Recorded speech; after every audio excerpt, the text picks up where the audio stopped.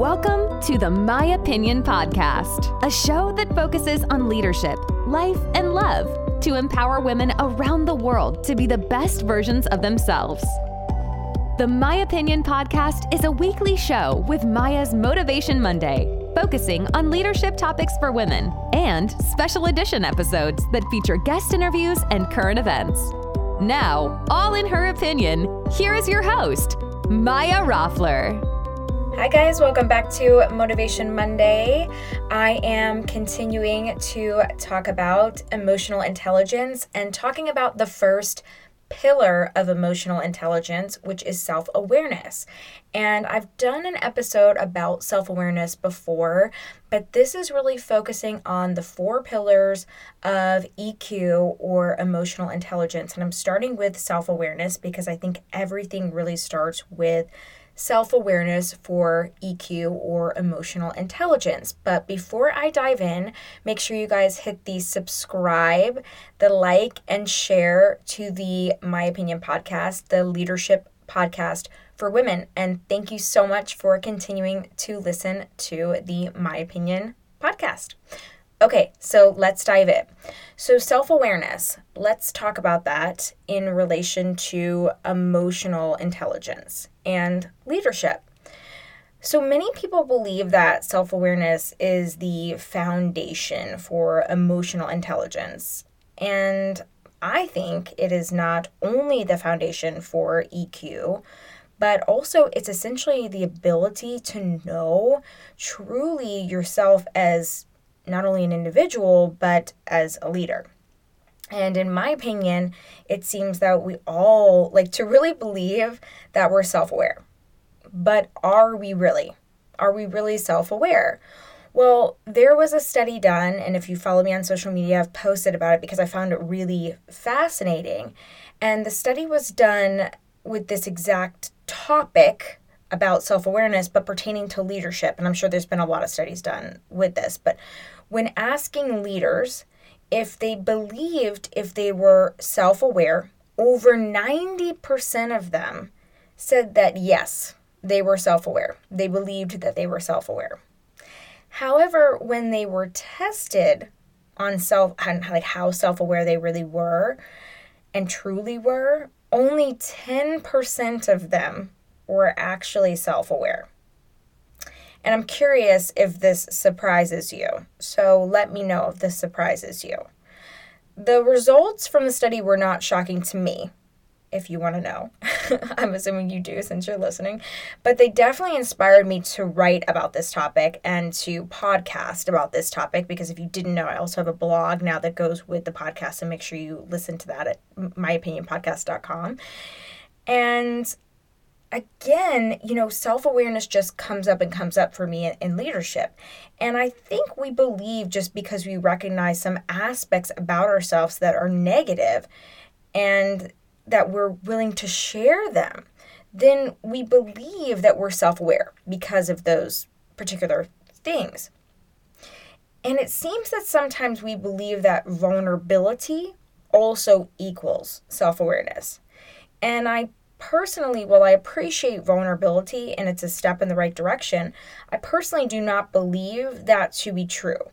I do not believe that you can be self-aware, though, without being vulnerable.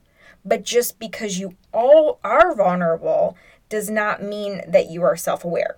So that might be a little bit of a twist for you there. So it's, again, it might sound confusing, but think about it like this. Let me give you an example. If you are a CEO and you share with your team, you're in a high-level position, right? And you share with your team that you're not the strongest in the creative design department, for example. You're sharing a vulnerability about your skills and a weakness or an area of opportunity, which is how I like to put it, because a weakness is really just an area of opportunity for us. Does this prove that you're self-aware, though? Not entirely, in my opinion. But why? Because you may be completely unaware of some other blind spots. Like you may have difficulty confronting people about difficult topics or hard, challenging topics. Or you may not be aware that you're not always punctual to meetings. Maybe you think you are, but you're not. So how can you ensure that you are self-aware as a leader? Because just because you think like, oh, I'm very vulnerable, I share that I'm not that creative, so I lean into other people, that's not being completely self-aware. That's being vulnerable about one thing. So that's why I say just because you're vulnerable doesn't make you self-aware. But you cannot be self-aware without being vulnerable. That's why I say it like that. And that's why I believe that to be true, in my opinion. Well, the great news for everyone out there is that self-awareness is something that we can all grow and develop. It's just like exercising or practicing a skill. So first you need to identify your strengths and weaknesses, or areas of opportunity as I like to call them. So at first I recommend writing down all your strengths. I always prefer to start with the positives. I think it gets you in the right headspace, it builds you up, it makes you feel good. And be specific about your strengths, what you're good at, and how you're good at it. And if it helps, give situations where you have used these strengths to show yourself the truth behind it. Show yourself what is true. And write that all down. Visualize it. Remember it. Make it true. Make it real for you. And of course, as you guessed, the next step is to be open about your areas of opportunities, or as some people call them, your weaknesses. This is where most people struggle. They really struggle with this part. Hence the study, the 90% versus the 10%, which is very interesting. So just know that's normal as you go into that part of this exercise or beginning of the practice of this skill and self-awareness, and when you're starting to work on self-awareness. And the best way to understand your areas of opportunities, or the best way to understand, is to ask people around you. And you're probably sitting there squirming a little bit like, oh gosh, now I gotta ask people for feedback. But yes, that is the best way because we only see so much of ourselves. So ask your team for feedback. Ask your supervisor for feedback. Ask anyone who will give you feedback that can give you value to your leadership role. And what I mean by that is, it's great to have your spouse or your significant other or your children or your friends or people like that to give you feedback. But in a specific role, they might not be able to give you accurate feedback in your leadership role, in my opinion. So it's really important that you're asking the right people for feedback. Like, I definitely think it's important that you ask your spouse for feedback about your relationship because you need that feedback. You can't be objective about your own relationship. And that's also why you need sometimes another viewpoint, why you go to your friends for advice, or, with your children, you need advice from your significant other on how you're behaving with your children, or in your friendships, you need a view from your spouse, perhaps. So those are all different relationship aspects. So that's why it's important that you get feedback from, in a leadership role, you get feedback from your team so they see how you interact with other people. You get feedback from your supervisor, and then perhaps you get feedback from peers and from some people that you work with. So it's important to get a full scope of feedback. But asking for feedback can be really challenging in the beginning. And so a key to this is let people know that you're asking for it because you want it, and show them that you're open to it. And showing it is the key here. So when you tell them and then they give it to you, it might not be easy feedback to receive all the time, but receive it and be open to it. And showing them that is the key, because then they'll want to give it to you. And that's how you're going to grow. That's how you become self-aware. Because everyone's perspective might not be 100% accurate all the time, but perception is reality. So if you've made someone feel a certain way, that's somewhat true. There's some reality to that. So digging and finding that out and you being able to piece that together is working on your emotional intelligence. That's about being self-aware and being able to break that down and understand how that happened. not whether or not it's true. How did it really happen? How did that happen? How did that break down? That's increasing your emotional intelligence as a leader. It's very important.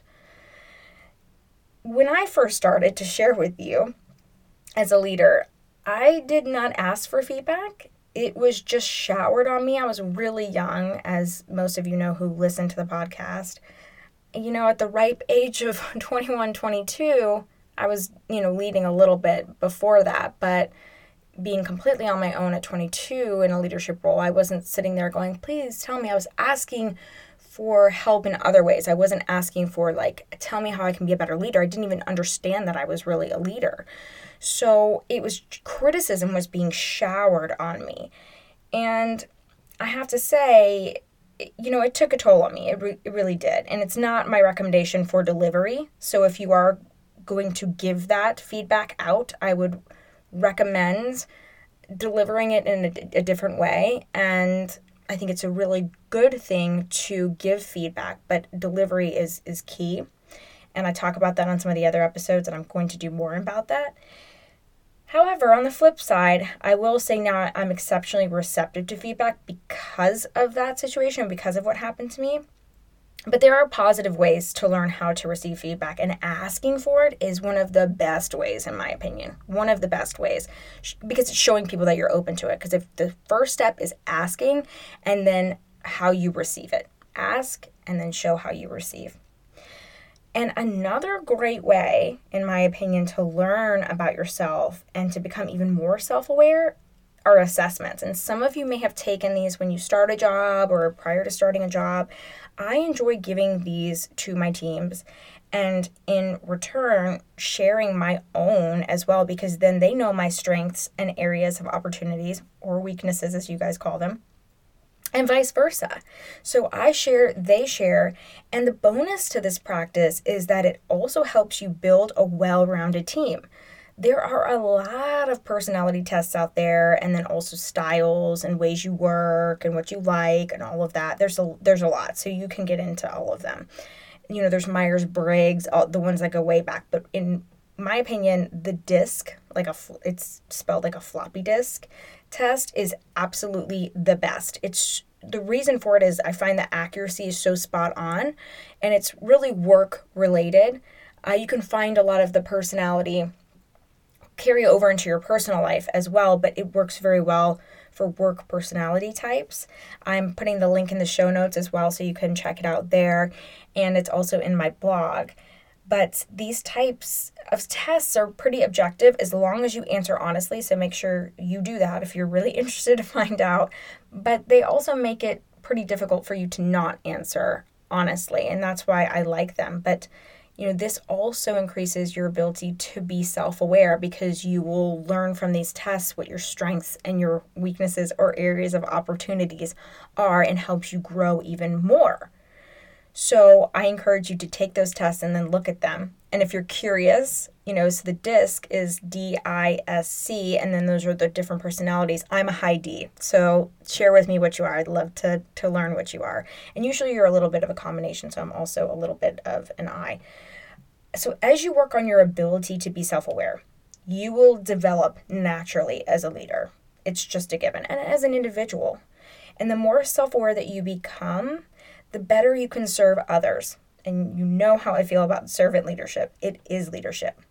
Higher EQ means better leadership execution, because the more we are aligned with who we are and our emotions, the better we are as a person, the more aligned we are as a person, and the more aligned we can be as a leader and the people we're leading.